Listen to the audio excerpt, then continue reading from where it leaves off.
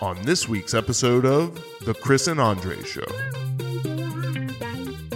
We look at social media as a way to stay connected, but it's really not. Like, it's a way to shout from a rooftop.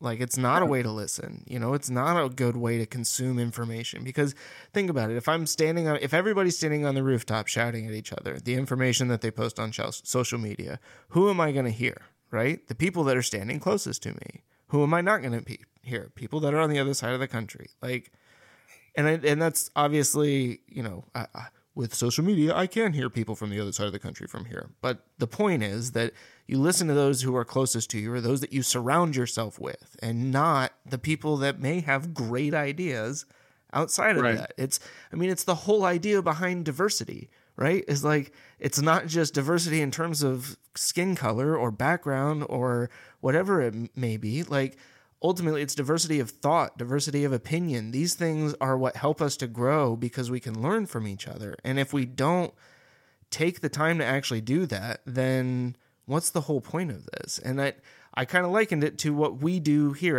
every week, right? Like, you and I share our opinions, right?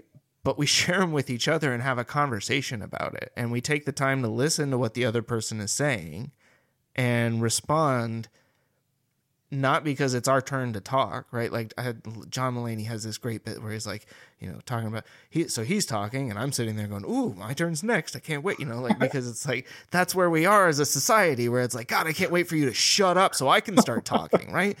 I mean, I do that with my kid, my 6-year-old. Again, people, my 6-year-old. Like, you're always making some adults like 6-year-olds. Seriously, they are. I can't help it. What am I supposed to do? Like, stop acting like 6-year-olds and I'll stop treating you like 6-year-olds. But I have had that conversation with her. I'm like, you can't just sit there and wait for someone to shut up, because she won't even do that. She'll just start talking while I'm in the middle of still explaining something to her.